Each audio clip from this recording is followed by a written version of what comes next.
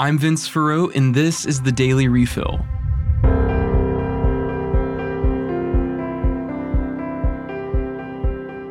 Up first today, WNBA star Brittany Griner has been released from prison in Russia and is returning to the United States. She was exchanged for a Russian arms dealer, Viktor Bout.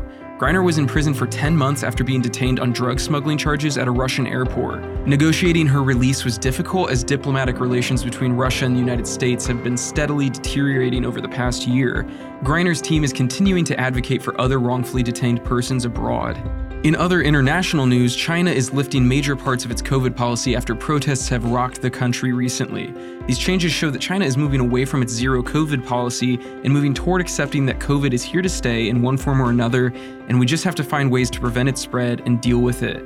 In other big news, the now former president of Peru, Pedro Castillo, was ousted from office earlier this week when Peruvian lawmakers took a vote of no confidence in him. According to CNN, their vote came as Castillo attempted to dissolve Peru's legislative body and replace it with an emergency government. He will be replaced by his vice president, Dina Boluarte. In national news, the House of Representatives passed the Respect for Marriage Act on Thursday, December 8th. The controversial bill now heads to President Biden's desk for him to sign. Finally, experts are set to study a supposed miracle performed by St. John Paul II's parents. Father Slavomir Oder has received multiple reports of miracles connected to them. He also oversaw part of John Paul II's canonization. You can read more about the supposed miracles attributed to his parents by using the link in the show notes. That was the Daily Refill. Thanks so much for joining us, and be sure to tune in for next week's episodes as well.